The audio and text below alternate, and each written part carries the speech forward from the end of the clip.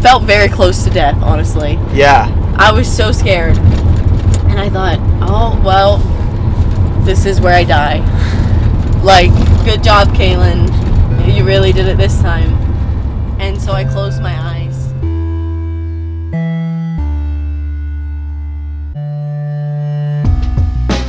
You'll hear this story, and you'll also be gaining knowledge when you listen to it on how to do these things. I realized that my concern was really just what people were going to think of my decision. And oh my God, she's crazy. What is she doing? She's not, she's supposed to be pursuing a career. This is when she's supposed to be finding a job. And that doesn't appeal to me. That never appealed to me. Play a major role in spreading the love and the joy and reducing our imprint, for future generations and for all that we share this planet with. I was just embarrassed. I felt like I couldn't do it, like I'd already failed. I had no idea what I was doing. What did I get myself into? What was I thinking? Our history of humanity really revolves around great people. And that's all we know about. And why is that? It's because the insignificant people weren't important enough that somebody would take the time to document their life. Hello everyone, welcome to the show. My name is Kaylin Otto, your podcast host, and you are listening to the Unruly Travel Podcast. I say this every time, but I am thoroughly thrilled and excited that you are here, that you are taking your precious time to listen to this podcast. Maybe while you're doing something, maybe you're just sitting down listening to it with a pencil because you want to write down tips. However you're doing it, thank you for being here. So I'm currently sitting on my bed, unpacking from the 2-month road trip that I did in my van with my partner, starting in North Carolina, going across the country, hitting over 12 national parks, going to California, touring all around the West Coast, and coming back. So I'm unpacking all of my stuff while I listen to this podcast to be able to edit it. And it's so interesting to listen to this podcast and think about how I started traveling, the resources that I use, the methods that I use, and how I still use those in my everyday life and in my travels now that I experience. So this is the second part to the series, When the Travel Bug Bites. So if you're listening to this right now and you haven't listened to the first episode, I highly suggest that you go back and listen to that, where we talk about when I was an exchange student, what that was like, all the wild adventures that I went on, all the struggles that come with living in a new country where you don't speak the language. And that's a really good place to start, because this episode we're going into what happened when I came back. I decided I wanted to travel, and I started traveling across the U.S. with $200 to $300. So this episode, we're going to get started. We're going to go into how I worked for different things that I needed, where I slept, how I did this on an extremely small budget, and then again, all of the challenges and wild, epic, scary, and just unbelievable adventures. So I can't wait to share this episode with you. I hope that you get a lot from it, not only the stories, but the tips and the methods that I use. Now, I have 2 more notes before we start this show. One is that I will now, from here on out, be uploading podcast episodes to my YouTube channel. So for those who are hard of hearing, deaf, or need/prefer scripts, you can go on YouTube, type in Unruly Travel, go to my profile there and see the section for the podcast episodes. I have the first part of this series up already. The second part should be up too by the time you're listening to this, and I'm going to start going back through my older episodes and uploading all of those as well. The second note that I have for you is that if you enjoy this podcast, if you get something out of it, please share it with a friend, rate it on iTunes. It does so much for me, and it's something free that you can do. Sharing it on social media is such a big help too. Let's keep spreading the information and inspiration around. Without further ado, let's get started.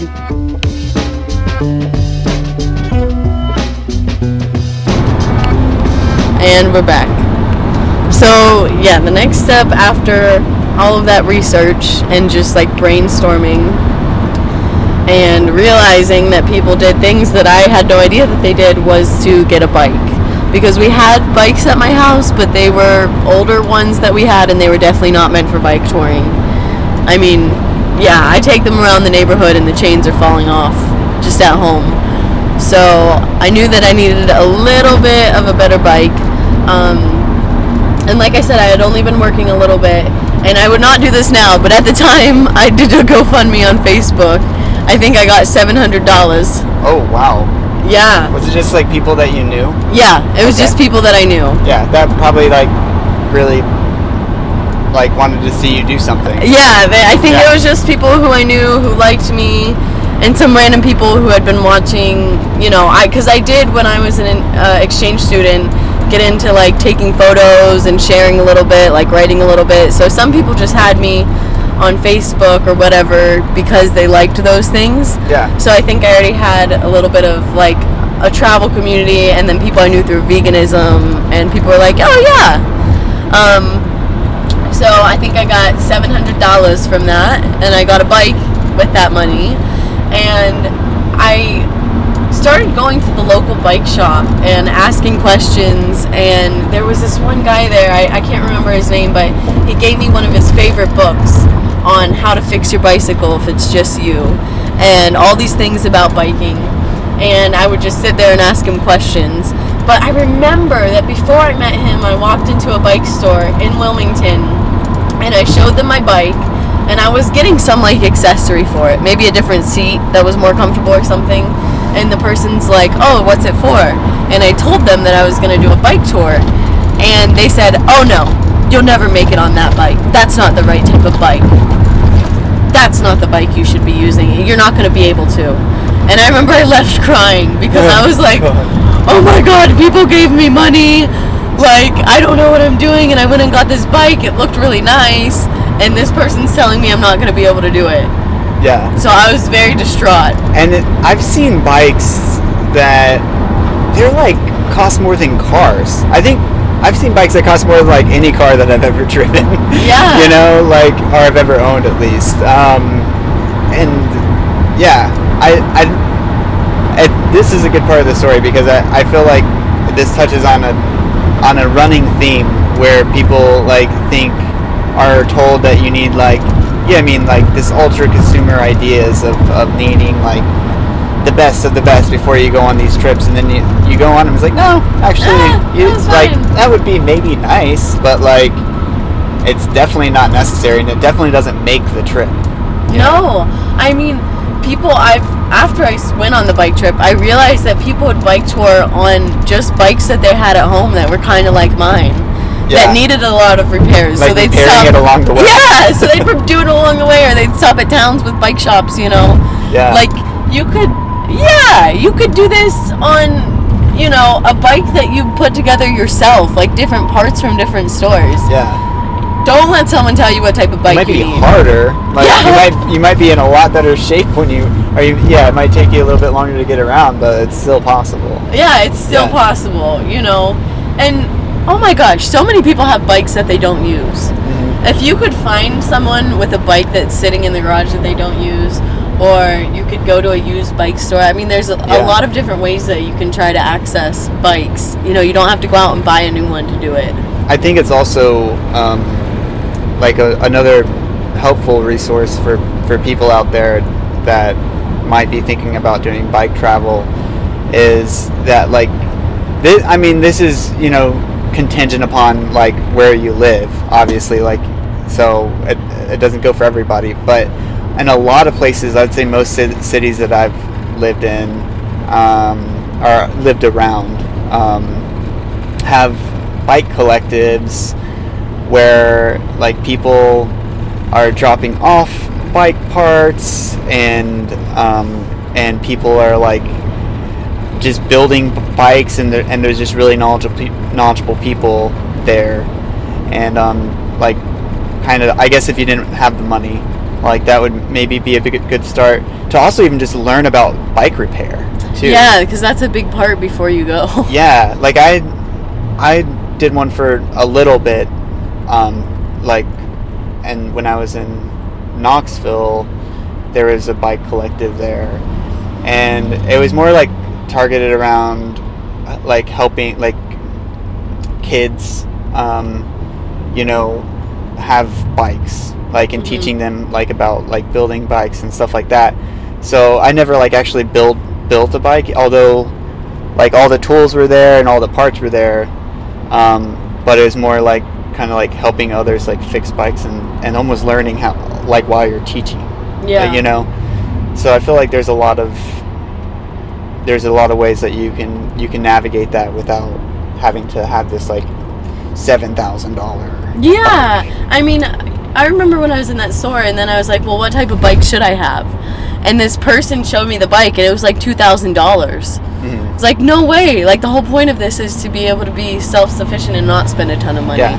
So it's easy to kind of fall into that that thing where, you know, someone tells you something and you get fixated on, like, you know, I need this thing before I can do this. You know what I mean? Mm-hmm. And it's kind of like these false narratives of consumerism, I feel like.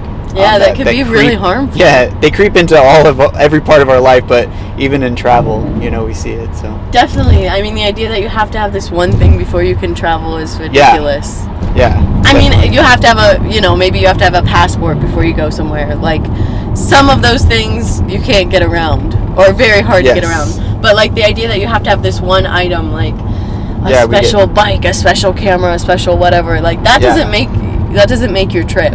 Yeah. Makes it easier, maybe. It's funny because I have met, you know, certain people that that's kind of like when they talk about wanting to go somewhere, and it's like this one, like, often, like, these things that they're fixated on, you know, that they need to have before they do this trip they want to do. And for me, it's like you're pretty young, you know, like, maybe, like, you're in your 20s or 30s or even, like, your 40s, you know. It's like you don't need, like, super luxurious stuff around you to have fun and experience life, like, you know what I mean? And I could understand if you're older, you know, or if you have, like, a disability, or like, where you need, like, the certain things, comforts and stuff. But, you know, for a lot of people, I just feel it's like, you know, I mean, the idea is to travel, like, and to experience your life, like, you know. The best way to do it is to have the least amount of stuff too, sometimes. And the best way to do it is just to do it. I mean, a lot of people are like, I'm really afraid of traveling. How do I do it? And I'm like, literally just do it. Like, you have to start. Like, just throw yourself out there. Yeah, you have to start, and from there it can get a lot less scary than you think it's going to be. Yeah. I think it's interesting to, and we've talked about this a good bit, and, like, it's important to, like, understand, like, your privilege and how all these things, you know, play into being able to do these things. Definitely. And this is, like, this is, I feel like this is a really touchy subject when, like, a white person talking about privilege, but just acknowledging it, that it plays into everything in life, and it also plays into travel. Class, race, abilities, gender, all of these things. Yes. Yeah. So I think it's all of these things play into it. Often whenever I meet people that, like, you know, maybe come up with an excuse as to why they can't, like, travel, and they maybe use, like, privilege, even though, like, they kind of have all those things that like, the dominant culture, like, they have a lot of privileges. Yeah, you know, I guess sometimes it doesn't necessarily apply to them. Yeah, well, I mean, and also a lot of people don't live in alternative ways already, or, you know, aren't thinking of alternative ways to do things, so they can't imagine a type of travel that maybe is, you know, powered by you and your body, and is not super expensive. Yeah, and I think one of the greatest privileges, I have to say, is knowledge. Like, having access to it. Access and knowledge, like, you know, and it helps to hear other people's experiences. and hopefully to have a multitude of people's experiences that are like from different types of perspectives. Yeah, not just like one person's perspective, but all different types of experiences. Right. So anyone listening to this, like if you want to budget travel, you want to do a bike trip, you want to do all these things, it's anyone's experience is going to be different than mine, just because we're different people, different privileges, different situations. But you can still take bits and pieces from what people say and piece together your own type of travel. And some things may be harder for you than they are for me, or more dangerous, and some things may be easier and less dangerous. So you really have to pick and choose, out of what you hear and what you're willing to do, and calculate the risks and the safety measures.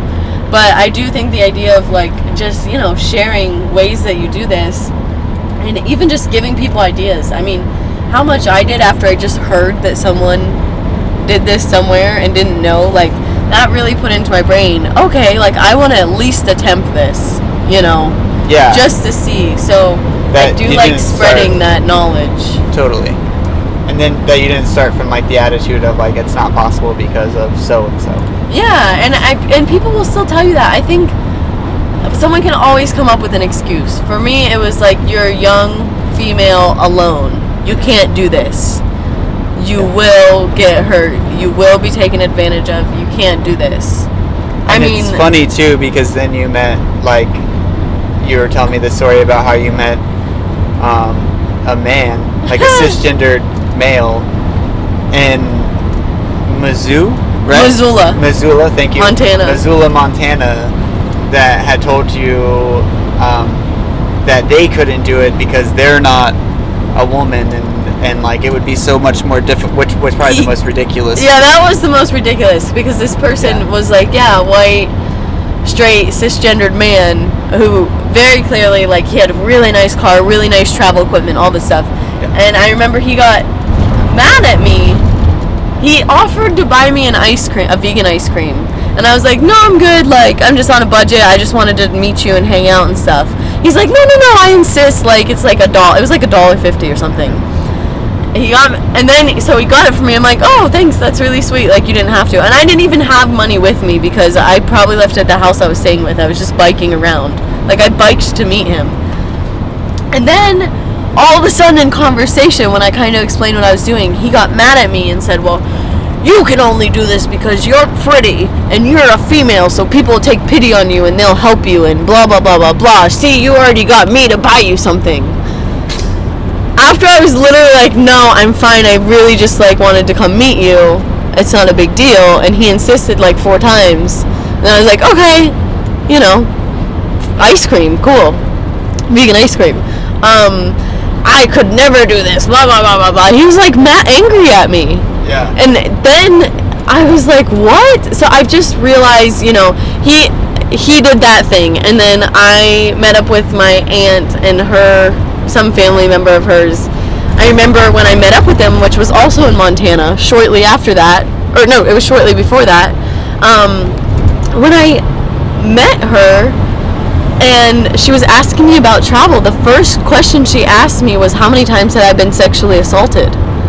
Like, which I get, that's something that you would wonder about, like, females traveling solo.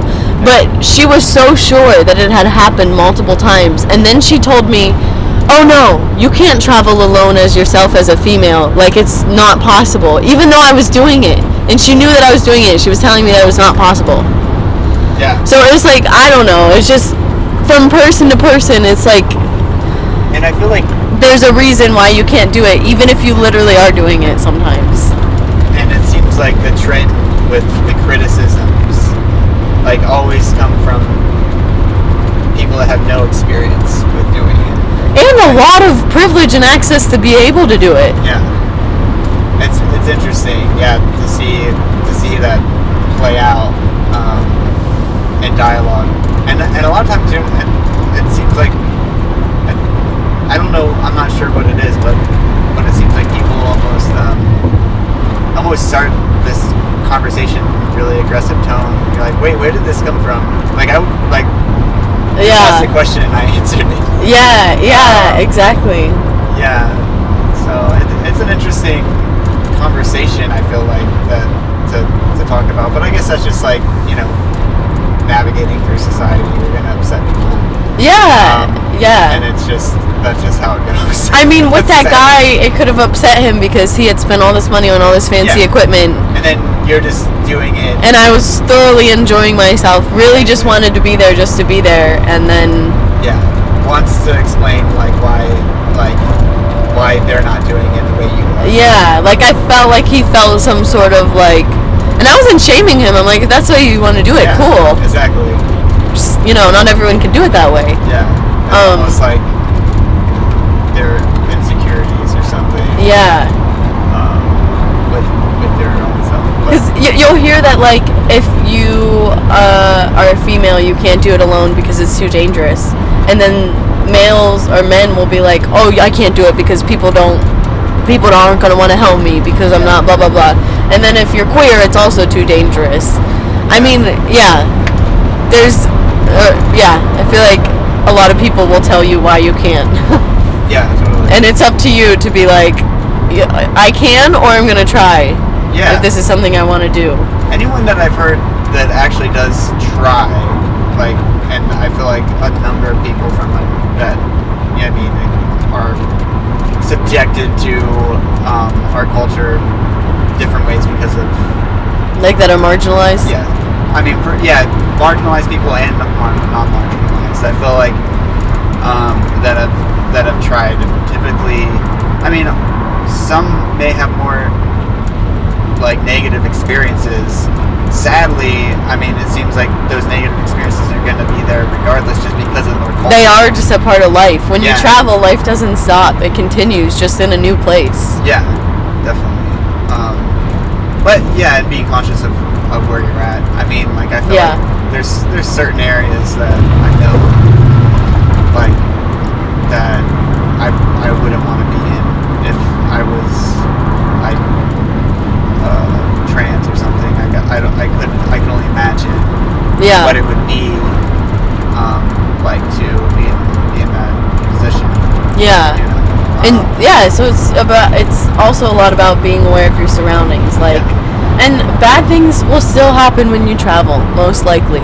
Like, we'll talk about it on this trip, but I had, you know, like, experience of being sexually harassed, or like all of these things that people are so afraid that are gonna happen. I mean, they're usually afraid for a reason, but that doesn't always prevent you from doing it. You know that that's a risk, and you do your best to not put yourself in that position, or stay as far away from it as you can, because sometimes you can't control other people.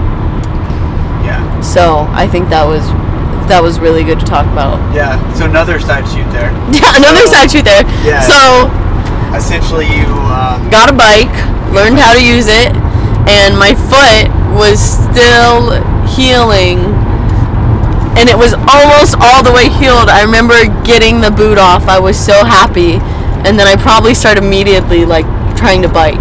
Now, trying to bike on this bike was hard because the bike I had was like your normal bike, you know?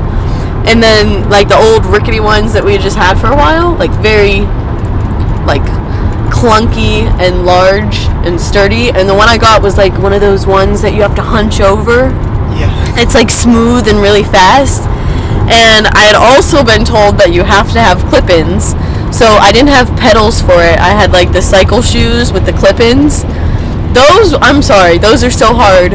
I know that people can do them very well. Not for me. And if you're trying to cycle for the first time, don't feel like you have to have them, because I felt like I had to have them. So I got them. And I think I would go on like max like 10 to 15 mile bike rides around my parents, like where they live in North Carolina. I remember one of the first times with those clip-ins, I stopped at a red light. I went to put my foot down, forgot that it was completely locked in the bike, and just completely fell over sideways in front of traffic.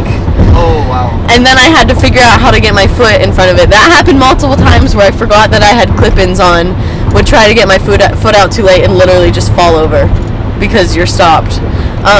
So that was an experience trying to learn how to ride like a new different type of bike.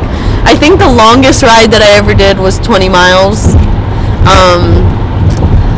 ever to prepare, which I did not prepare a lot. Like, other people are, like, cycling a lot, you know, because you're going to have some 60, 70-mile days. And I was like, I was just, like, I went 20 miles once. Yeah. And I was like, well, we'll see what happens. So, did you literally just start, like, at your parents' garage or something? Like they're just right outside their house, you got on your bike and left? Is that how it started? No. Well, so I also learned about wolfing through Rob Greenfield, I think. So if you don't know, if you know, but other people listening might not know, it's like a worldwide network of organic farmers, and you work for them for so many hours a week, and they're supposed to provide you with housing and food. It's like 20 hours a week. Maybe usually. What is it? 4 hours a day? Or 5 days a week. 5 days a week. I mean, let me tell you this. That's not always what it is. Okay. I've worked like 10-hour days, like 5 days a week, and have people still not pay for food. So some people use it just for straight up like labor, free labor. Scrolling. So some people do exploit it. Yes. It's probably good to read the reviews. Yes. And if one doesn't have reviews or they're really poor, stay away from them. Yes. So, the idea is that it's a really good trade-off, you know. So I was like, okay, I'm gonna bike. I'm gonna work for things as I go. I'm gonna dumpster dive, and I'm gonna wolf across the country, which are all things I did. So we took a trip. My mom, dad, and Carmen and me went to Virginia. From your house? Yeah, from my house. With your bike? With my bike in the truck, or van, or car, or whatever we had. We went to Virginia. We spent a couple days there. Where at? Probably at a military base. Okay. I can't remember which one, but... Because your dad is retired? Retired military. Military. So... Air Force, right? Air Force, yeah. So we'd always get to stay in the trailers on the bases for cheap. So that would be our vacation setup. So we spent a couple days, I can't remember in what town in Virginia. Oh gosh, I should have looked this up. But the Trans-America Trail is not actually a trail. Like, it's not a bike trail. It's just connecting roads that already exist together, that you can bike to get across the country. And then they call it the trail because along it, like, churches, parks, other places like that are used to bikers coming through and will host you, like, you know, so it's like an invisible trail. Okay. So I thought that when I first started I was just gonna bike and see what happened, and then Gabe, you know Gabe actually, must have seen that I like posted about it or something, and he had bike toured, and he's like, oh gosh, like that's gonna be so hard if you're just like Google mapping trying to figure out going down the highway, not knowing where you're gonna stay. Why don't you check out these maps? So I did, and that looked like the best option at last minute, because up until then I was like, I'm just gonna go, and Gabe was like, no, please look at these maps. And I did, and I ordered like the actual paper maps at the last minute, probably within the last week. Yeah. Before I was gonna leave. So the Trans-America Trail started in Virginia. So I found a place to wolf that was probably like 30 minutes away from where the trail started, and stayed on a farm there, and that's how I started my trip. It was literally by the people from the farm driving me to the starting point and dropping me off. So essentially, for me to put all this into order, you went with your parents to Virginia, and then from the vacation that you had with your parents, they dropped you off at the woofing place? At the farm. And at the farm. And then they said, see you later, have fun with your bike. And and I cried. And you cried. And then from there, that was like the start of your journey. Yes. Okay, so this is where your journey starts, where like, everyone you know is gone, and you're just like, you're now in it. Yep. Right? In Virginia at a farm. And I started with a gift card that I think had $200 on it, because I was like, I didn't really have any money anyways, because I used it, what I had from teaching yoga to buy supplies and stuff for the trip.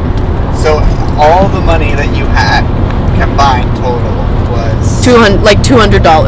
200. Yeah. $200 on a gift card. on a gift card. And as I got out of the car when my mom dropped me off at Virginia, she handed it to me, and I was like, "No, Mom, I'm trying to do this." And she Okay. looked at me with like really scary eyes, and she was like, "Take it." Okay. Yeah, I think they had gotten like one of those ones like that's a Visa gift Yeah. card. Yeah. Cool. I'm pretty sure it was $200 on it. Okay. So that was all I started out with. And let me say this, like my parents, you know, they are like middle class. Yeah. I had insurance at the time. I didn't know I had insurance. Yeah. I could obviously fall back on them if something went horribly wrong. Yeah. But my mom did ask me at the beginning she asked me before she dropped me off, like, if you call me crying and you're like injured or you want to come home, like, what do you want me to do? Because I will do whatever you tell me right now. And I was like, don't let me. Yeah, like you kind of, it's actually really interesting that you say that, and I have to say this is something that I really admire about you, that I feel like is so difficult for society, like as a whole, and I think within your stories, this will be a reoccurring theme that I've noticed, is that I feel like within our society and our culture, we're very proud, and we don't want to ever accept help, you know, from anyone, and we take pride in like pulling ourselves up from the bootstraps and like doing everything on our own, and that's how we want to. I feel like that's how like so many people want to portray their life. And honestly, if you get to know people that kind of have that narrative that they push out to other people, and you actually know them personally, you're like, not really. Like I know. There's a lot of factors that go into it. And they get a lot of help, but I admire that you're so open about one, like accepting, like why do I have to be so prideful that like I can't accept help when it's offered to me? Like you're a lot better at that, and I feel like I'm learning from you, like how to do that more. And two, like also just admitting that you have help, you know, like I think so many people's stories, it's like it revolves around just like, oh, this is all me and I did this all on my own. It's like, yeah, I know you worked hard, like you worked hard, you did it. I just have to say that's really cool. I think that we'll see that within your. Yeah, I mean, some people really do have nothing. Yes. Like, if you are a refugee or an immigrant or something to a country and you come here, it's going to be a lot harder. It's going to be really hard. Yeah, and obviously you have a really strong support group, and that's like a good thing. But I think that even some people that I meet that aren't as fortunate, I think our culture as a whole has a hard time with receiving. Yeah, and it almost makes it hard to also give. Like we have a hard time seeing how generous people can be. Like you have to give people an opportunity. You have to give them a chance. I mean, even with like that ice cream story I told you, I was like, oh, this person like really wants to do that. Like they're enjoying our time together. Yeah. They want to, you know. Yeah. It's not. You don't always have to turn everything down. Yeah. And if you really want to live in community and you really want to get to know people, there's a push and pull. Sometimes you give, sometimes you receive. Yeah. And sometimes you receive from one person and then you give to another person. It's not always in the same cycle. Yeah. And I knew that before I started that it was going to be like that, because it always is. Even if you are luxury traveling, there's still a push and pull. Yeah. With travel. Definitely. You're going to be somewhere, you're going to need someone's help, whether it's directions, whether it's a bike repair, whether it's a meal, a place to sleep, whatever. Like, that happens with travel. You can't escape that. Definitely. So I think I have to say that I admire that you have kind of the courage to put this in your podcast, or like, in your speech. Yeah. Like when people want to help, like, I accept it, but there's so many other ways that you help other people too. Like, push and pull. Yeah, exactly. So I just had to stop and just say that. Thank you, Bob. That's a good thing, because I mean, if you are going to budget travel, you have to accept help sometimes. Totally. Like, and if you don't, it's going to be a lot harder and it's going to be a lot more painful. Yeah. So And that's a good point. A lot of ways that you can like help others too that have nothing to do with money. Like if someone's life is hectic, like you can like help like watch the kids for them and maybe like help like clean their house, like do all these different things for them to like, oh, there's a cop, as a way of saying like thank you, like, you know. And I mean there's a lot of ways that you can help people too, is what I'm saying, as aside to just like this like obsession with currency, I guess. Well, that's a really good transition into the farm I was staying at. Great. Because I was gonna smooth over it, but that was a really good point actually that you brought up. Yeah. Because at this farm that I was staying at, it was not vegan, but it was marked on Wolf as vegan friendly. I would never stay there now, but I was, you know, I'd only been vegan for a couple years at this point, and I didn't know any other vegans in real life. And the farm said vegan friendly. I didn't really know what that meant. And so they had animals there, and they would take in rescues. Like they had farmed animals, and then also cats, dogs, ducks, like all these animals. And they were a soap making farm, I guess. They would make soaps without goat milk, and then they would also do goat milk. And then eventually I learned that when they were at capacity with animals, they would slaughter them and then take in new animals. It was just a weird thing, okay? And it was like, they wanted me to collect eggs, they wanted me to make goat milk, and I like was like, I can't do these things, you know, because I told them before I went there, like, I'm vegan, these are things I'm willing to do, these are things I'm not. I'm willing to make soap without animal products. I'm willing to feed animals. And at that time, I'd been around farmed animals, but only at my grandparents' farm, and it had been such a long time, I just really wanted to see animals in real life. Like, I wanted to see a pig. Yeah. And they had a pig named Birdie, actually. We were really good friends. So I was at this farm that was close to the start of the Transamerica in Virginia, and so it was run by a couple. They were older. Like 2 days after I arrived there, the woman went to New York because her brother got sick, and the other man that was there, her partner, was in the military, and he got sent off for like a week to something, I don't know what it was, for work. So basically within like a couple days they told me how to run the whole operation, minus the things that I wasn't willing to do. Those things just didn't get done, and left me with like probably over 50 animals, and I hadn't done animal care in a long time.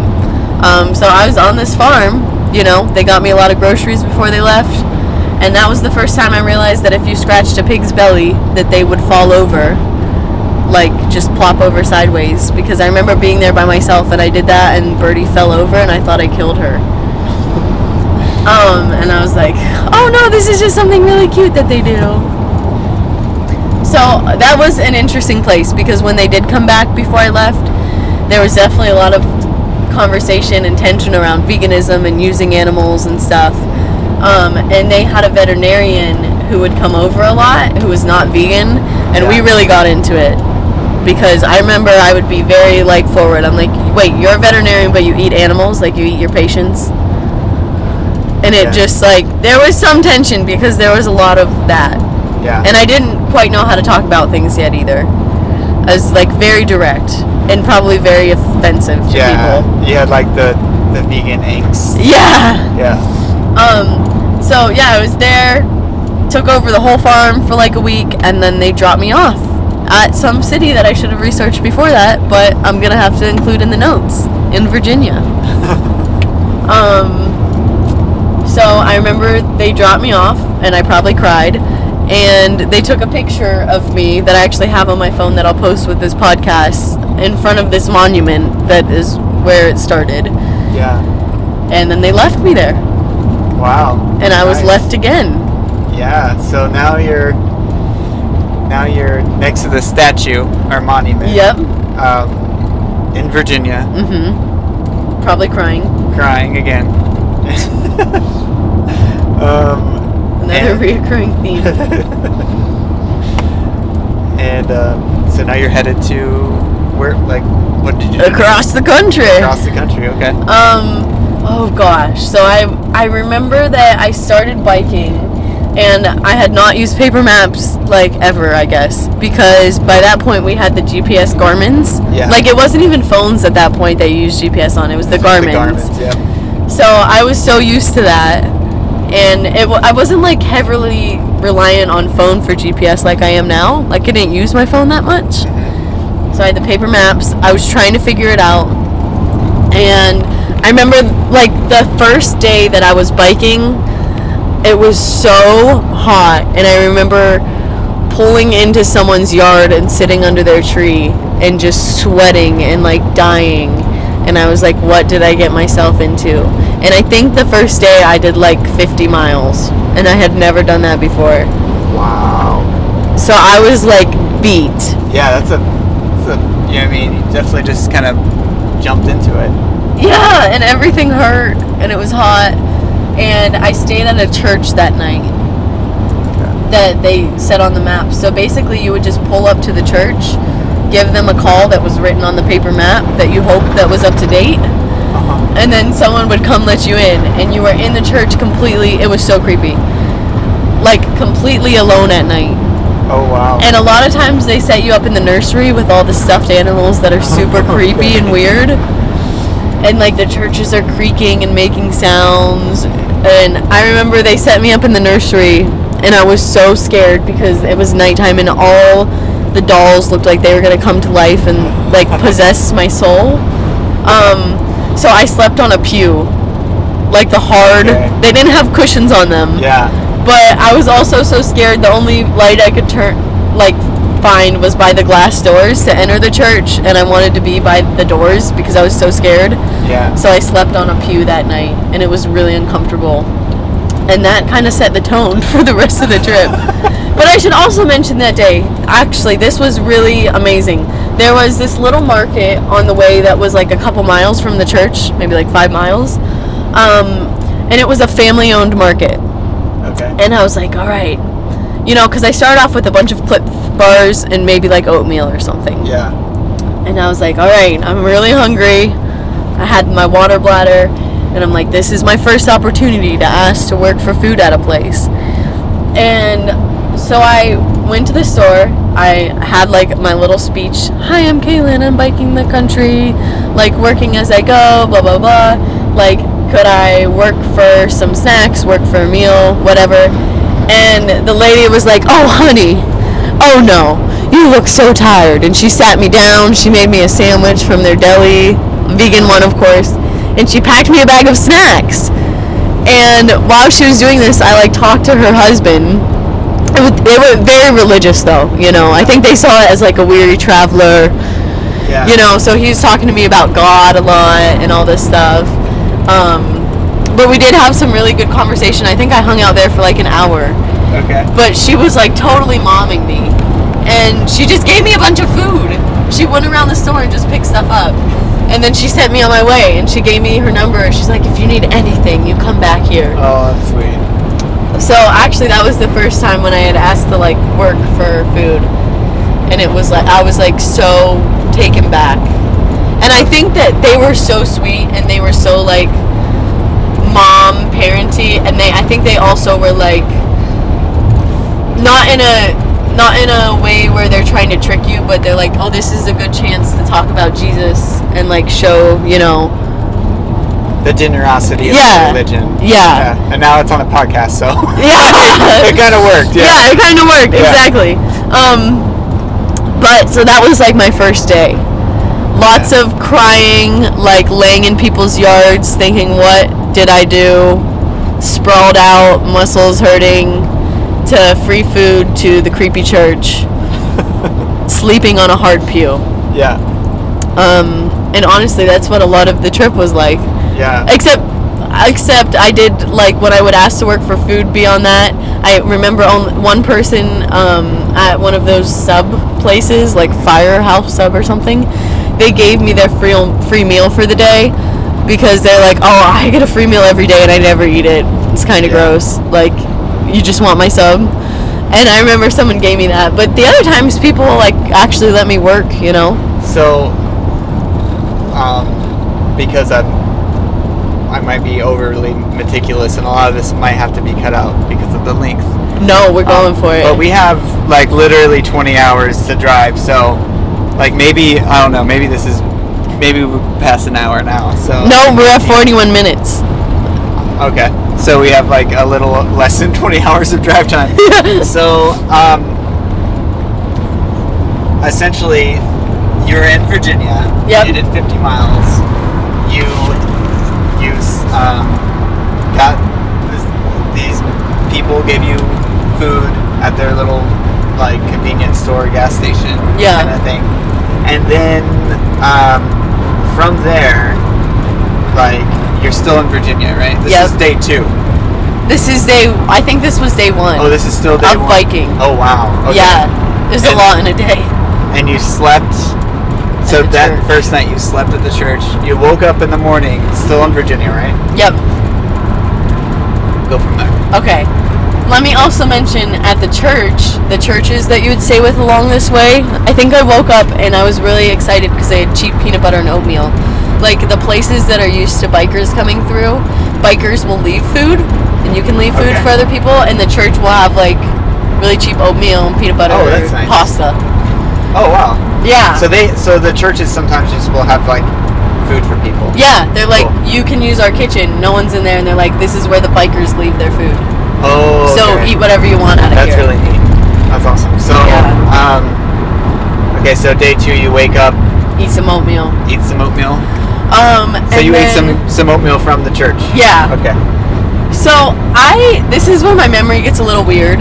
Yeah. I can't remember if I repeated, like, that same process the next day, because there was a lot of days where it was just like that, or if this took a turn the second day. I know that this took a big turn the second or third day. So either second or third day. So it's kind of like that. You're just biking. Yeah. And, like, you're getting your food. You got your food from a church. Like, do you remember where, like, the second day, do you remember, like, where you got your food from? Like, lunch? Well, I already had a lot of stuff. Okay. I know the second day I didn't ask to work again because I had a ton of Cliff Bars. I had already eaten at the church, and they gave me a ton of, like, I wasn't eating, like, meals a lot of the time. I was eating, like, Cliff Bars and cold soup. Yeah.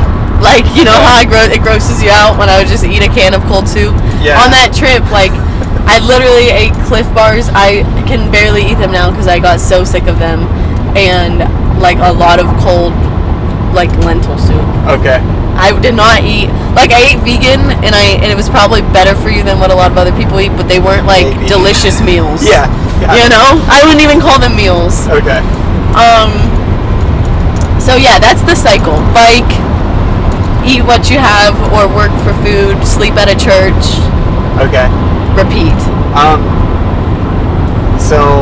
But it's too hazy to actually recall. Yeah, it's too hazy to recall whether this was the second or third day. Okay. There's, like, a day that I don't remember if this is second or third day. Okay. So, I'm pretty sure that this was either second or third day. I start biking, and then you start to get into, like, backwoods Virginia for some reason. Okay. Like, a lot of it are on main roads, not like highways and interstates, but just like main roads through towns. But for some reason the map took me, like, the paper map, into Backroad, Virginia. And it said on the maps that sometimes when you are on the back roads, the signs for the roads themselves are missing. And sometimes they're on the wrong roads. Okay. And that was 100% true in backcountry Virginia. I remember turning down roads and there would be a pole and no road sign at the top. Like someone had stolen it or taken it off. Yeah. So I got really lost, like middle of nowhere. And I remember, like, biking, like, really fast, sweating, because it was, like, back nowhere where there's a bunch of dogs off chains. Yeah. And, like, I don't know, I didn't want to go up to any of the houses because there were so many dogs, and no trespasser, and flags, and beware of dog. and it was like wooded. So it was like you're not gonna flag anyone down. So I would never do this now, and obviously it's a very privileged thing to do, but I didn't have any signal when I called the police. Okay. I would never do that now. Yeah. But I did. At the time, I was young. And it probably helped you. It did. Right? Yeah.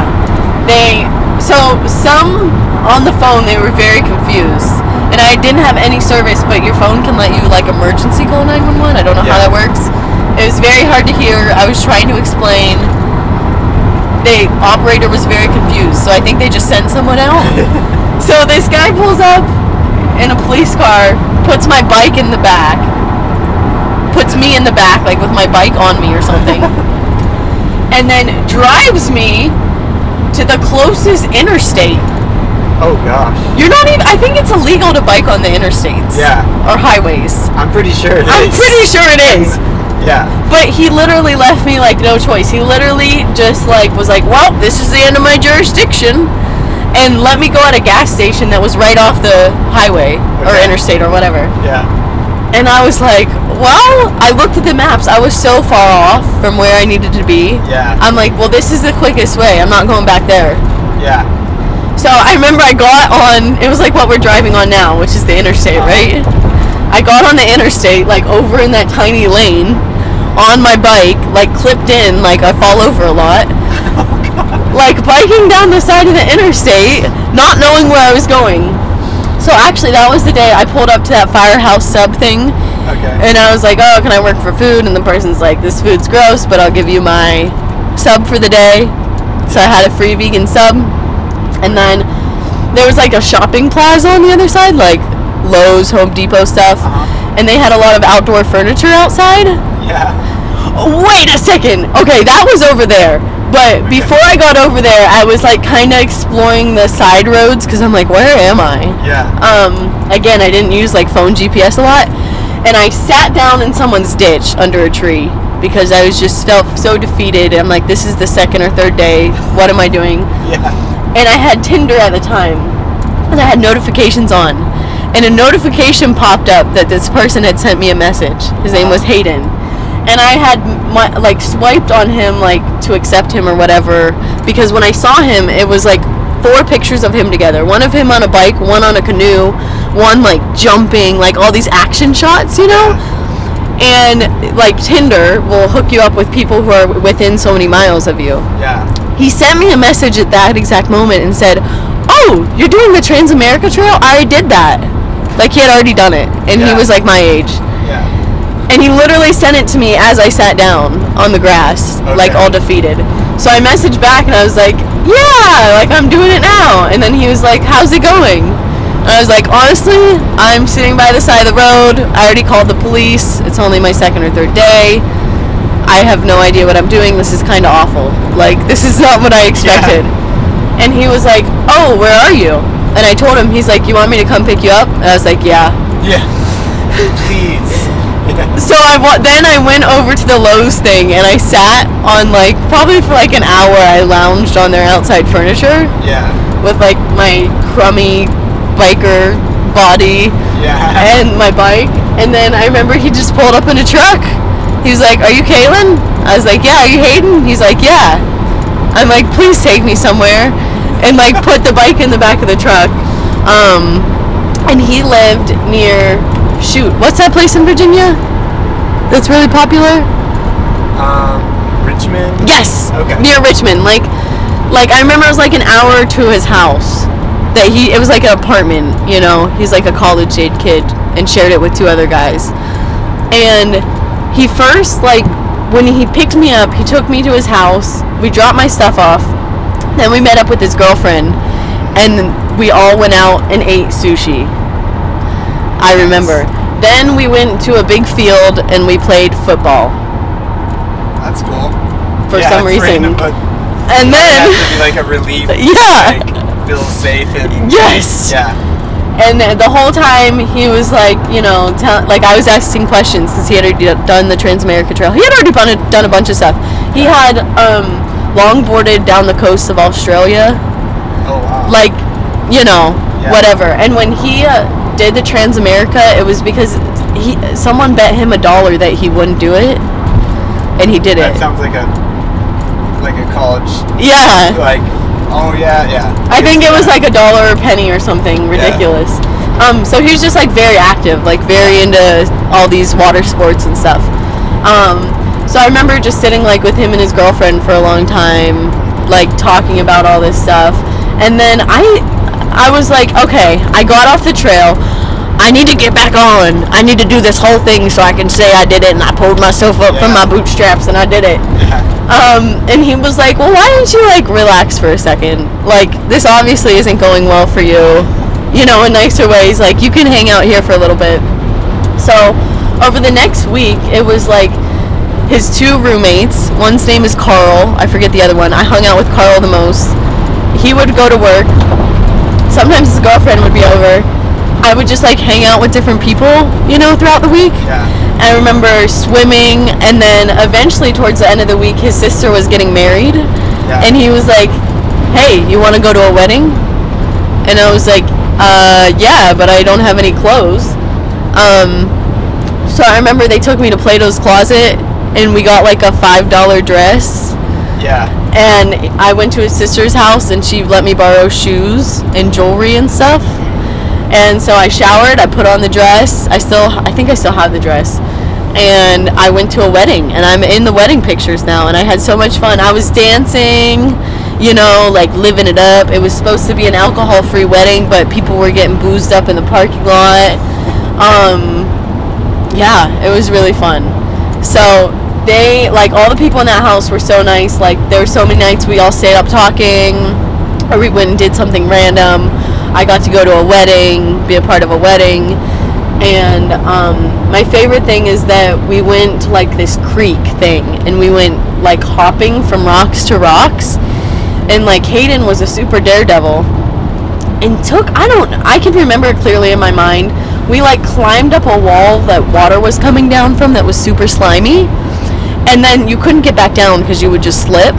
And he took me like out on this thing that he does a lot that I'm not coordinated enough to do, where it was like maybe 1.5 foot wide and like a 40-foot drop on each side, and you couldn't go back down the waterfall thing.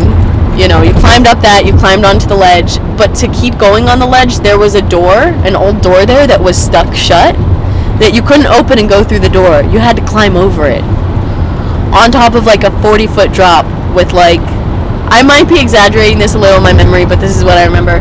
Like a very thin ledge. And I was like shaking and almost crying because he did it no problem all the time. He's like, you like little mountain goat. And I remember having to climb up, like put my foot on the door, on this old doorknob, hoist myself up onto the top of the door. I look down, there's like a very thin ground and then a huge drop. Climb over this metal door that's shaking. Like, the door was, like, bolted shut, so you couldn't open it and just easily go through.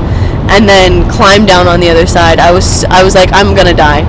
But it was, like, all this abandoned, like, buildings and stuff that they all knew what it was. So I remember it was, like, a day of adventuring. They took me to this old abandoned building, and I have pictures of us doing cartwheels on the rooftop. Like, so it was just a lot of fun and exploring. So Hayden was like, okay, I did this. I know the perfect spot to drop you back off of. So it was like an hour, a couple hours drive. Okay. And I was like, I was kind of upset because I was like, oh, I don't want to miss parts of it, whatever. He's like, well, this is the closest I can get you back on that makes sense. Yeah. And he's like, this is a really epic part. Okay. So he drove me to the Blue Ridge Parkway. Oh, cool. Yes, which is part of the Transamerica Trail. Yeah. So me with the clip-ons, with all this weight. This is in Virginia still? This is in Virginia still. Okay. I spent like all day going uphill, and I saw other bikers who were preparing to do the Transamerica Trail that would like bike. They've like, I've done like 70 miles today. They had all these heavy books. Like they would get the backpack for the bike and put a bunch of heavy books in it to train. And they're like, oh, you're doing it? And I'm like, yeah, you've ridden more than me though. I didn't train. And Hayden told me before he dropped me off, he's like, you have way too much stuff. Like, you need to get rid of some stuff. And I'm like, oh, I'll get rid of it soon. And I remember I did get rid of like a bag of Cliff Bars. The packing. And I left it in a spot where I knew other bikers would find it. But I didn't want to give up any of my things, you know? Okay. So, but like at that time I didn't have a laptop, I didn't have a camera, it was like clothes and like all these survival tools I thought I needed. I have to say, we just passed the sign that said home of Woody Guthrie. Woody Guthrie, he's like a folklorist or folk singing icon. Oh! It's like the person that, I guess, really inspired Bob Dylan to do his music in the beginning, you know? Well, how do you feel about that, Bob? It's pretty cool, because I'm a big Woody Guthrie fan. He has a song about Donald Trump's father. That's really good. Yeah. If anyone ever wants to listen to that one. I think I've heard that one. And we're in Oklahoma still, right? Yeah. Okay, continue. That was... Okay. Well, there's a cool thing about Oklahoma. Yeah. See, we were asking. Now we know. Yes. What were that? Okay, so he dropped me off Blue Ridge Parkway. I'm biking up. I'm dying. I'm riding with other bikers who are training for the Blue Ridge that are way more serious and skilled than I am, that have been like biking their whole lives. Then this person had just left me. They're like, oh, at the top of this hill that we were like, it's like I was slowly walking up the hill. I was pedaling and standing up. My calves were burning. It was awful. And it's like I didn't even take in a lot of the beauty of the Blue Ridge Parkway because it was so uphill on that section that it literally took hours and hours. It was all day. So this person literally just left me, this bike buddy that I had made. They're like, okay, I'm going back home now. Like, good luck, you know, have a nice life. Things you say to people when you just meet them. And then, so they turn around, they're going home. I start at the top of this hill. And I'm like, this is a really steep hill, but I couldn't see the bottom of it because it turned. Mm-hmm. It like went around curves. And so I started going down the hill. And it started getting, I had a meter, like a speedometer on my bike that told me how fast I was going. Yeah. Hit 20, hit 30 miles per hour. I'm like, oh, this isn't good. I'm going down a really steep hill. And cars are coming up the other side. And it's getting dark. So I started to try to put my brakes on a lot. By the time that I'm doing it, I'm going like 45 miles per hour down this hill. Ooh. And I swear to you that I had never felt so much pain in my hands. I had my hands clamped down on both brakes. The bike was not stopping. Like, as hard as I could do, like, I felt like my fingers were going to break off if I any harder tried to hit the brakes. So it was like, I had too much weight. I started going too fast. I didn't know what I was doing. I didn't know how to go down hills. And I literally couldn't stop, and my feet were clipped in. And I already had a hard time getting, like, stopping regularly. Yeah. And I was going so fast. Cars were coming up the opposite way. I was trying to make the turns. I was barely making the turns down this windy road. And then I barely made a turn. Like, I almost went off the side of the road. And a car came at me. I felt very close to death, honestly. Yeah. I was so scared. And I thought, oh, well, this is where I die. Like, good job, Kaylin. You really did it this time. And so I closed my eyes. Decision to just close my eyes. And whatever happened, happened. Because it was out of my control at that point. It's done. Yeah. I closed my eyes. And then, so while I closed my eyes, I crossed the road, jumped a ditch, ran face first into a tree. It smashed the front, my handles were all smashed up, and it smashed the front tire. My helmet flew off. My feet came out of the clips. My iPod, I very clearly remember, flew out of my bag, cracked the whole front of the screen.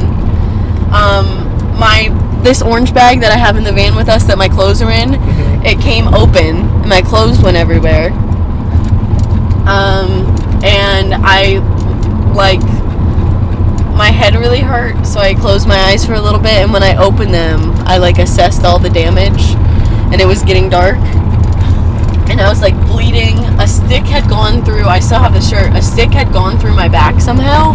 Like, not through my back, but through my shirt, and ripped a hole through, like, the shirt that I was wearing. And I might still have a scar on my back. I had a scar for a really long time where it, like, gashed through my skin. And, oh my gosh. So I was, like, dizzy, and I was, like, out of it. And so I got up, I tried to get all my things together. My bike obviously wouldn't work. And I was very close to Withville, I think. I think that was the town. I think I remember. And I could be wrong, but I'm pretty sure if I looked at a map, that would be it. And I was like, Tim, I was like 5 miles from town at this point. I was almost to where I was going to stay. So I got up and I tried, like, alright, I guess I'm going to thumb it into town because this isn't going to work anymore. So cars would pass me and pretend like they didn't see me. It was a very, like, it was very obvious that I was there. Yeah. You know? I was, like, crying. I was bleeding. I was all dirty. And then finally this old lady pulls over and she rolls down the window and I'm in a panic. I'm like, I really need help, whatever. And again, I didn't have service.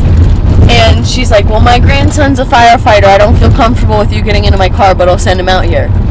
So it's getting dark. So I'm like, okay. I'm like in a dizzy haze. So I sit back down on this rock. I wait like 30 minutes. You know, I check the time, like waiting for him to come. I probably waited for like 45 minutes. No one was coming. No one came, ever. Oh. So then the next car comes by. It's another old lady. She stops. She rolls down the window. And I'm like saying all this stuff, whatever. And then I realized that she's deaf. And she's like trying to sign to me. And I didn't know what she was saying. And she got frustrated and then she just drove away. Oh, God. And then it's getting real dark.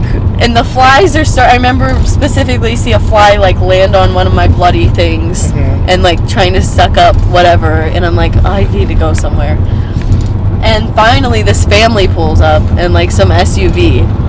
They were so nice. They were like, oh my gosh, are you okay? They threw my bike in the back. They put me in the back seat between their two kids, booster seat. Like, it's real tight. They had little kids. And I'm like crying. And they're like, oh, we'll take you into town. We live there. We're on our way. So I'm in the back of these people's like tight space SUV. Both of their kids are in booster seats on either side of me, like crying. And the kids are like, hey, what's your name? You like to bike? I like to bike. Telling me all about their bikes. I remember specifically the one kid was like, is that your bike? It's really broken. We'll buy you a new one. And like all this stuff they're telling me about their life. Like the little kids are going on and on. And the parents are like, do you need to go to a hospital? And I had no idea that I had insurance at the time. And I was like, no, I don't want to go. Like, I feel fine. I didn't want to have to pay for it because I couldn't. And then I didn't know that you could go and not pay, or I didn't know that you could have insurance. And I was like, no, I'm fine, even though I didn't feel good.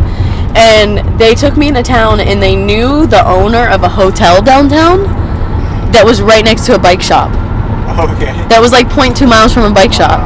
So they went in and talked to their friend, got me a room for free that night, left me at the hotel. So I remember calling my mom crying, and I was like, ah! And I was like looking at my scars in the mirror, like all my gashes, and I was like cleaning them up, taking a shower. And my bike was like out back behind the hotel, all crumpled up. I'm like, no one's gonna steal it because it looks like trash now. And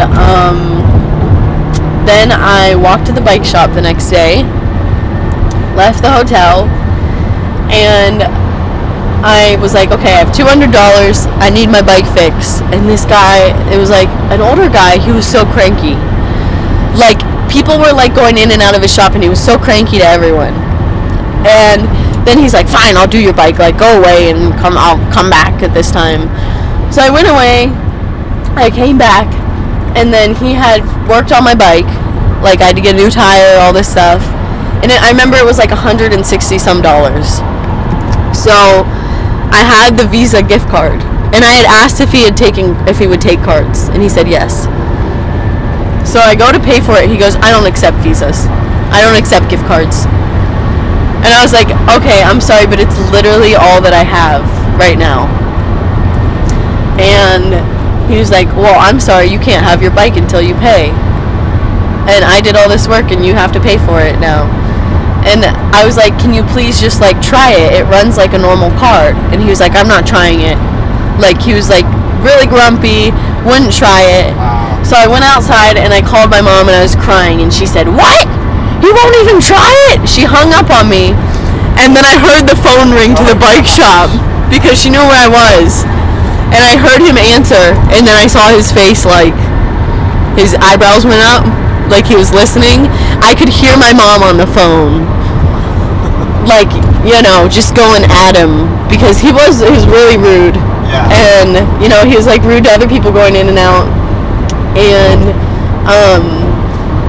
then he's like, did the defeated sigh. Yeah. And he ran the gift card, and it worked perfectly. But I remember I was like, oh gosh, that's my mom's voice. So yeah, that's how I got my bike fixed, and that was most of the money on the gift card. I think that I remember it was like $165 or something. Okay. Wow.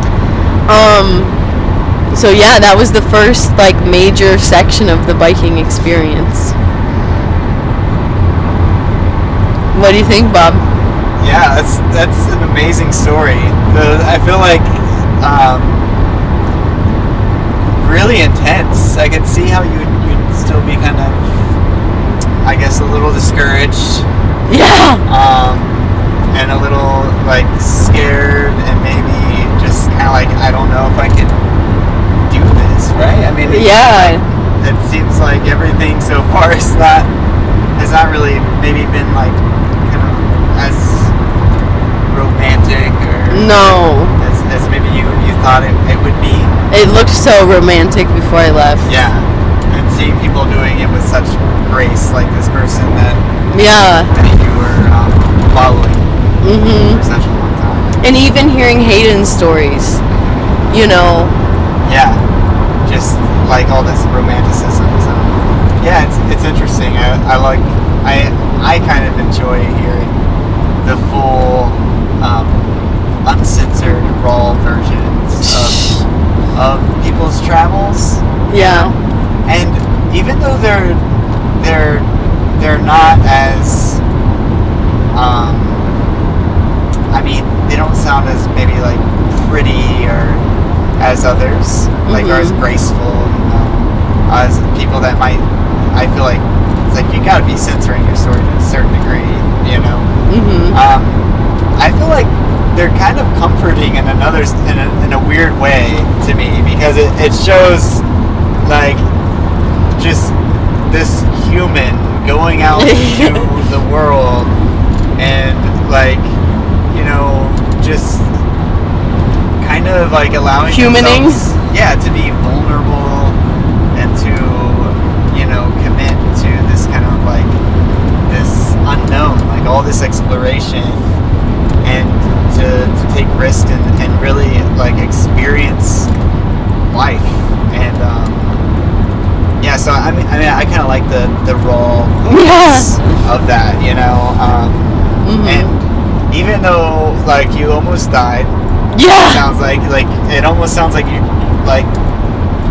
almost should have died in that like the situation, your bike accident, and all these other things that happened.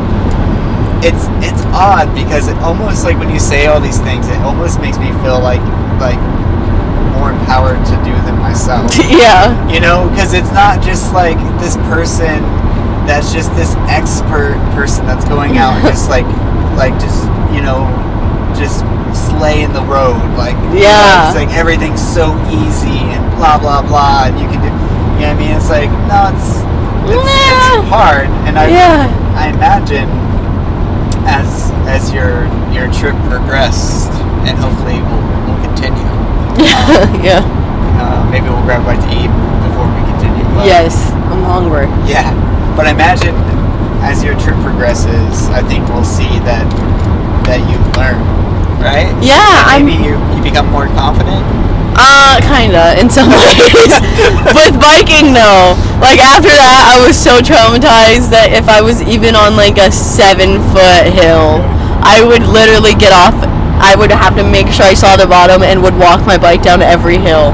Yeah. Almost every hill. Yeah, so there's some trauma there. Yeah, the confidence never went back with the bikes. To be honest, I'm still really afraid to go down hills on bikes. But you and I have taken some fun bike rides together. And I was a little scared. You were a little scared, yeah. Even when I shouldn't have been, even when, you know. But I feel like we had fun though. We did. On our small bikes. Oh, I love biking. Yeah. It's just like biking across the US on busy highways and huge hills is like a whole nother monster.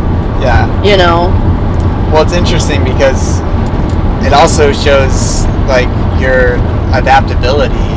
Yeah. And maybe that might be kind of a takeaway for people that want to travel, that like it's important to try and then to adapt. Yeah. Because it does maybe like, okay, well, biking across the country on my bike is not my thing. Like, you know, like it works for other people, but like, I almost died. I'm traumatized. Like, I don't want to do this. Yeah. Like, so now it's like I'm adapt. But you didn't stop there. It's not like you stopped and went home, right? No, I didn't. Well, I should say this too, because my mom was so like, you know, the rock in this, because you know, I called her that one time, blah blah blah. Even before I left on the trip, Gabe was actually heading out on part of the, I'm pretty sure it was part of the Transamerica or another bike trail that was close, and with his friends, and he offered for me to go with him to like start my trip with them since they had done it and he was good at biking. And I was considering it, and I told my mom, and she was like, well, isn't this whole thing so you can go by yourself?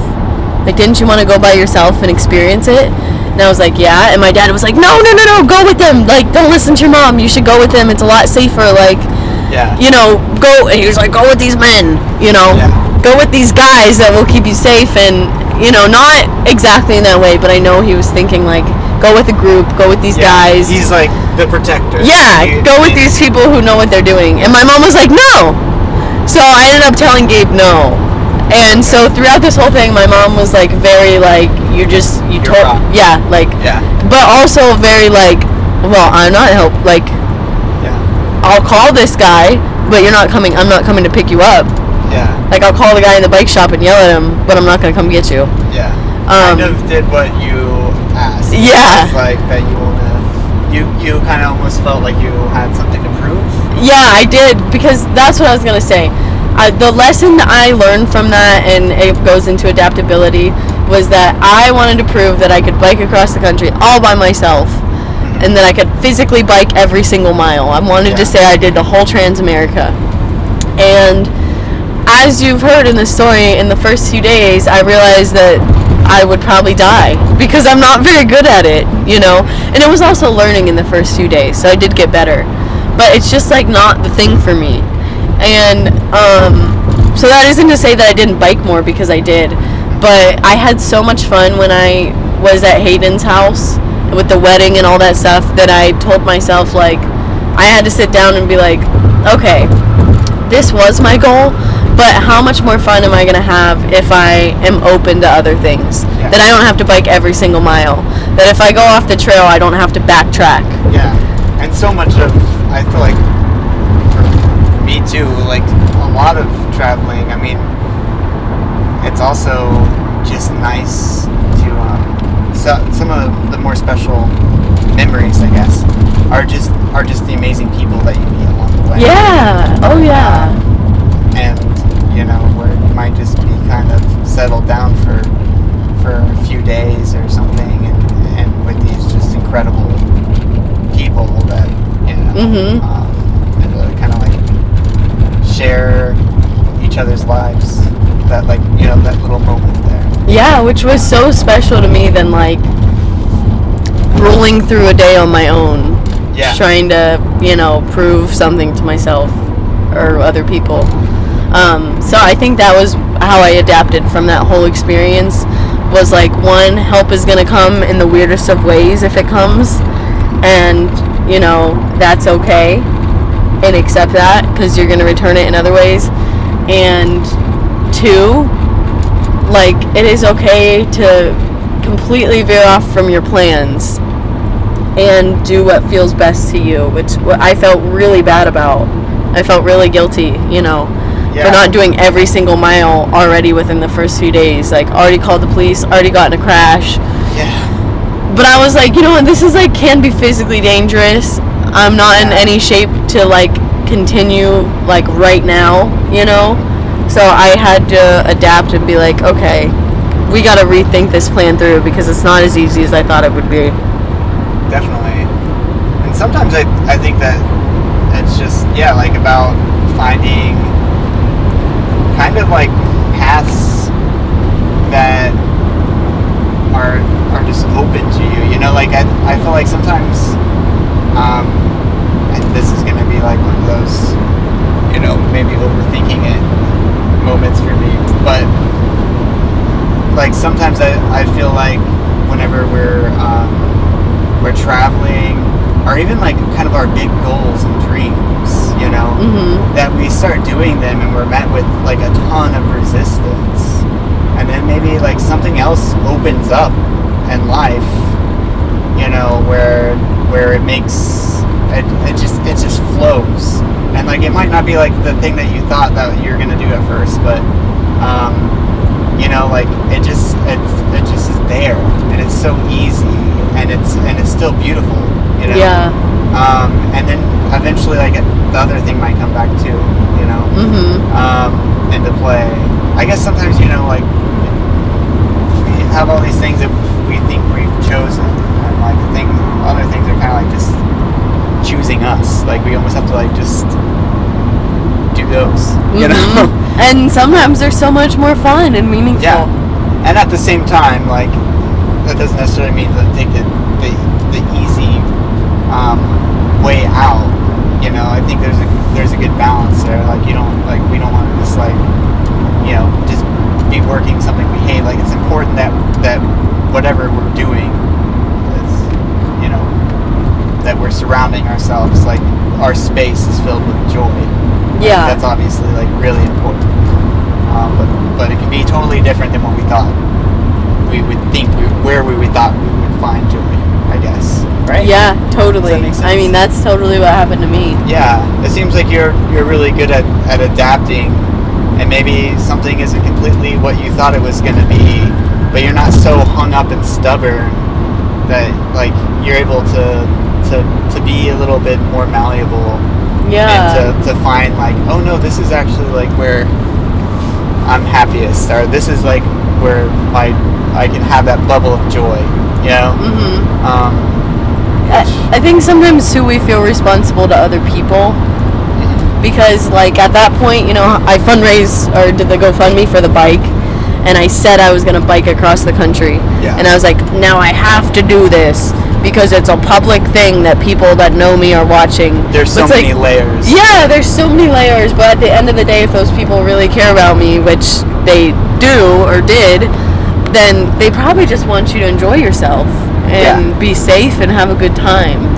Yeah. So there's so many layers. I feel like we have to prove it to ourselves, we have to prove to everyone else, then we have to hold ourselves accountable to what we said, what we think people want from us.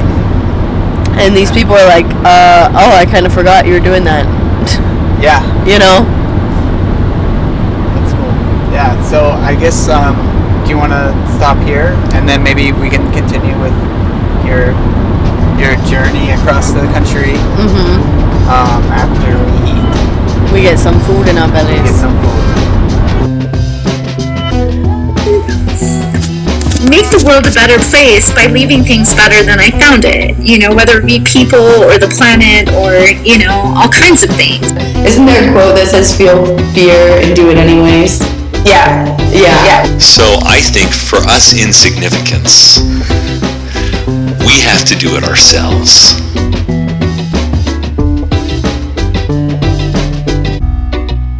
A lot of people are doing things in their life they're not completely happy with, and they're doing it just because it's a norm and they feel pressured by society. Definitely. Or they're just stuck in this rut, and ruts can be comfortable for people, and they can be very comfortable. Comfort is not how you grow as a person.